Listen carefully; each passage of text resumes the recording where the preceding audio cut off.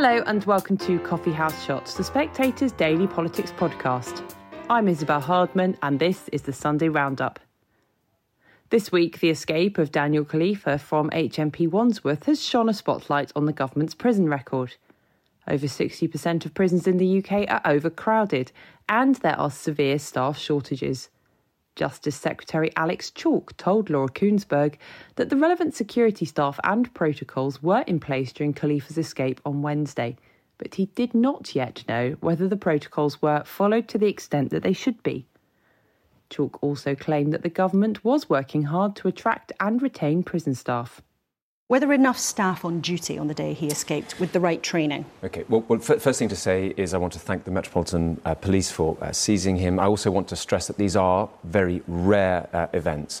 But when it came to light, I initiated two investigations. An investigation first into the circumstances of his escape, but also to the issue of categorisation. But I also asked for an independent investigation so that when we get those conclusions, they will be rock solid. Now, in terms of, I asked for preliminary results by the end of this week. We are now at the end of the week. And I am able to say that it's clear that the relevant security protocols were in place. In other words, protocols about the head count that must be made after goods are unloaded from a lorry, for example, about the searches that should take place to a vehicle before it goes through the airlock and leaves.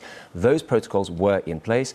And second, to your specific question, the relevant security staff were in place. So there were enough staff and they did follow all of the rules, including on vehicle searches? Now, this is the point. So the real question is, were the relevant protocols followed to the extent that they should be? And that is precisely what we need this investigation and indeed the independent investigation to get to the bottom of. Because, look, this clearly was a very serious matter. Yes, very rare, and much rarer, incidentally, than 20 years ago or so. But we've got to get to the bottom of it, and those investigations are in place. But, Minister, we know that on a very regular basis there weren't enough staff in Wandsworth Jail. And a recent report said that actually more than 30% of prison officers were either absent or unable to work. Staffing has been a repeated issue there. Well, so staffing is something that is an absolute priority. And you mentioned right just in your opening remarks that the numbers are ticking up. It's worth reflecting. An additional 4,000 or so since 2016. But also, hang on, it's still down on 2010. That's true. That's true. So there was a real fall-off, and then in recent years it started to tick up. Exactly. But let's get that completely clear. I want to deal with this point very specifically. So, since May 2022, the numbers have gone up by 700 in that time, which is to your point. But here's the really, really important point, is that the so-called attrition rate, that's to say the rate at which prison officers leave, is down by a very meaningful amount. And that's because we've done really important things to address that. One, we've accepted in full the Prison Service Pay Review Body recommendations on pay. Second, we've invested £100 million to improve security. That's to say, every prison officer having body-worn cameras. That's important because in potentially volatile situations, you can dial down the temperature and ensure that what might have escalated de-escalates, and to really support our prison officers who do an exceptional job. It is a difficult job. With the total number of prisoners in the country expected to keep rising, Chief Inspector of Prisons Charlie Taylor pointed out that in the 1990s the crime rate was higher, but the country's prison population was half of what it is now.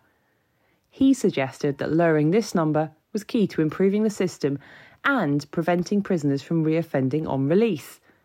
Former advisor Salma Shah said that politicians from all parties weren't interested in long-term prison reform. Charlie, give us some historical perspective, because if you go back, and we've been looking at the numbers in the last couple of days, say 20 years ago, we did lock up far fewer people than we do now. The minister there was reluctant to actually reveal whether he would like to see a higher or lower prison population, but how has it changed? Well, if you go back to the mid-1990s, when actually crime was much higher than it is now, our prison population was half what it is, or pretty much half what it is today. I think it was around 42, 44,000. And it's now gone up to over 88,000. The projections are that it will go up even further. And the problem is, if it goes up even further, what that means is more prisoners sharing cells that were designed for one person, continuing to use these old, battered, crumbling, vermin-infested Victorian jails, which would make fantastic museums or flats, but really are not fit for purpose for the 21st century. But also that there aren't enough staff in place to be able to unlock prisoners and actually to begin to do the things with prisoners that are actually going to help them to not offend when they come out.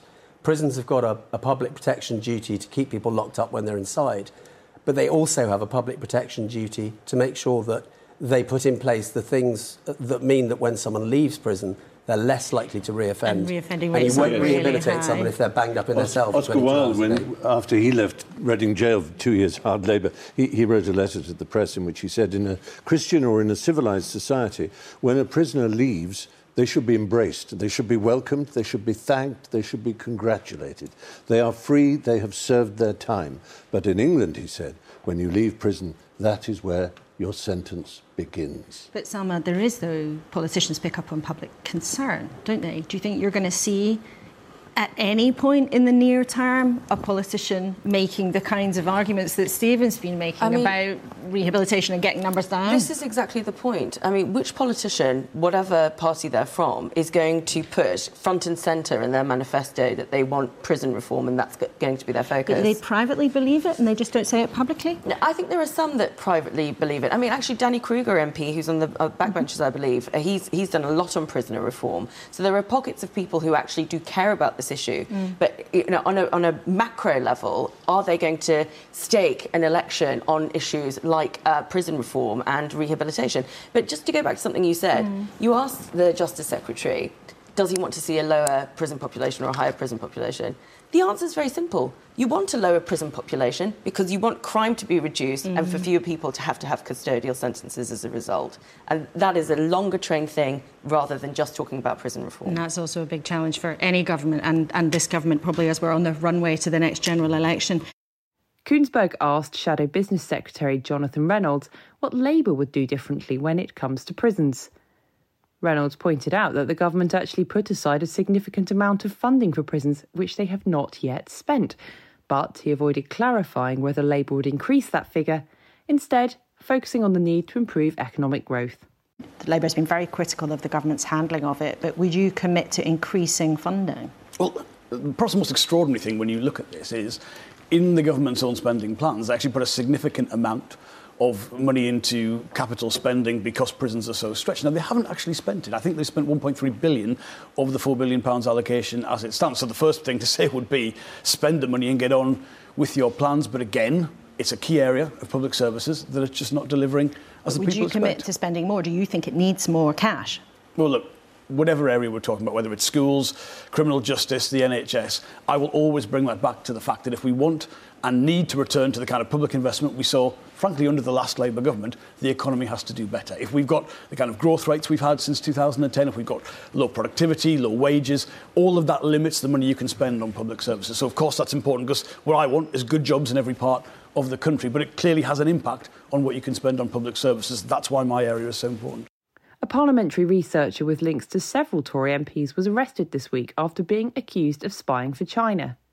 Trevor Phillips spoke to former MP Rory Stewart, who said he was very concerned about attempts by China and Russia to undermine democracies through espionage and funding. Stewart claimed recent military coups across Africa suggested that democratic governments across the world were under threat.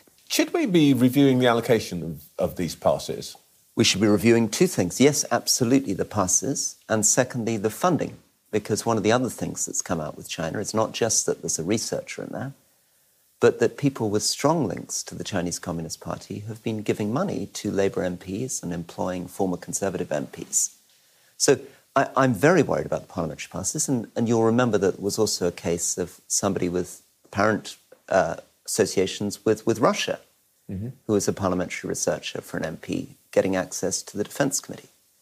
We have to be much, much more serious. Russia and China have aggressive espionage agencies, the Chinese intelligence agency, one of the largest in the world. They're desperate to suborn countries across the world, and Britain is not being serious enough. I won't ask you how you know what you do about spying, but how seriously do you take the threat to our democracy from that kind of activity? Very seriously. Remember, this is not the 1990s where the number of democracies in the world was doubling. We're now in a world where we've just had coups right across Africa, right the way across Sahel, now going down into Gabon, 7 countries. Democracy's been taken over by a military coup. And again, many of those countries waving Russian flags, receiving support from China. And it's in the interests of authoritarian states to weaken countries like the United Kingdom. So we should be very, very cautious. And finally, Koonsberg spoke to the UK and USA military chiefs about the current situation in Ukraine.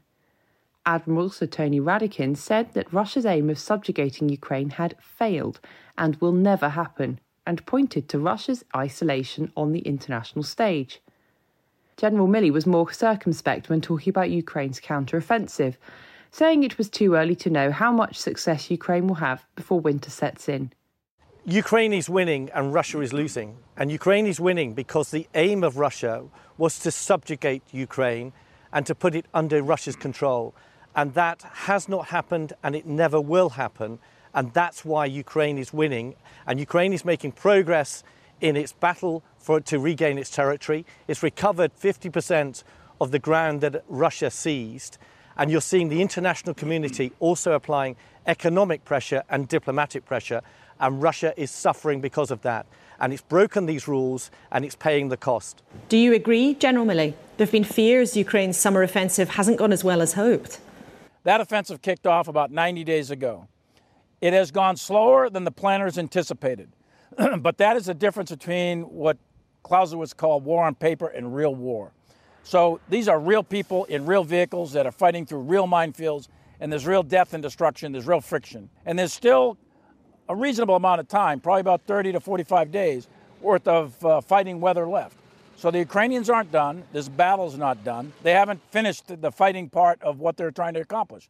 So we'll see. It's too early to say how this is going to end. They at least have achieved partial success in what they set out to do. And that's important. And then the rains will come in. It'll become very muddy and it'll be very difficult to maneuver at that point. And then you'll get the deep winter. And then at that point, we'll see where things go. But right now, it is way too early to say that this offensive is failed or not failed. That's all for this week. I'm Isabel Hardman, and this podcast was produced by Joe Bedell-Brill. Don't forget to subscribe to the Coffee House Shots podcast on the iTunes store. And if you enjoyed this podcast, do subscribe to our daily Evening Blend email. It's a free roundup of all the political news each day, along with an analysis and a diary on what to expect next. Just go to spectator.co.uk/blend. Thanks for listening, and do join us again next week.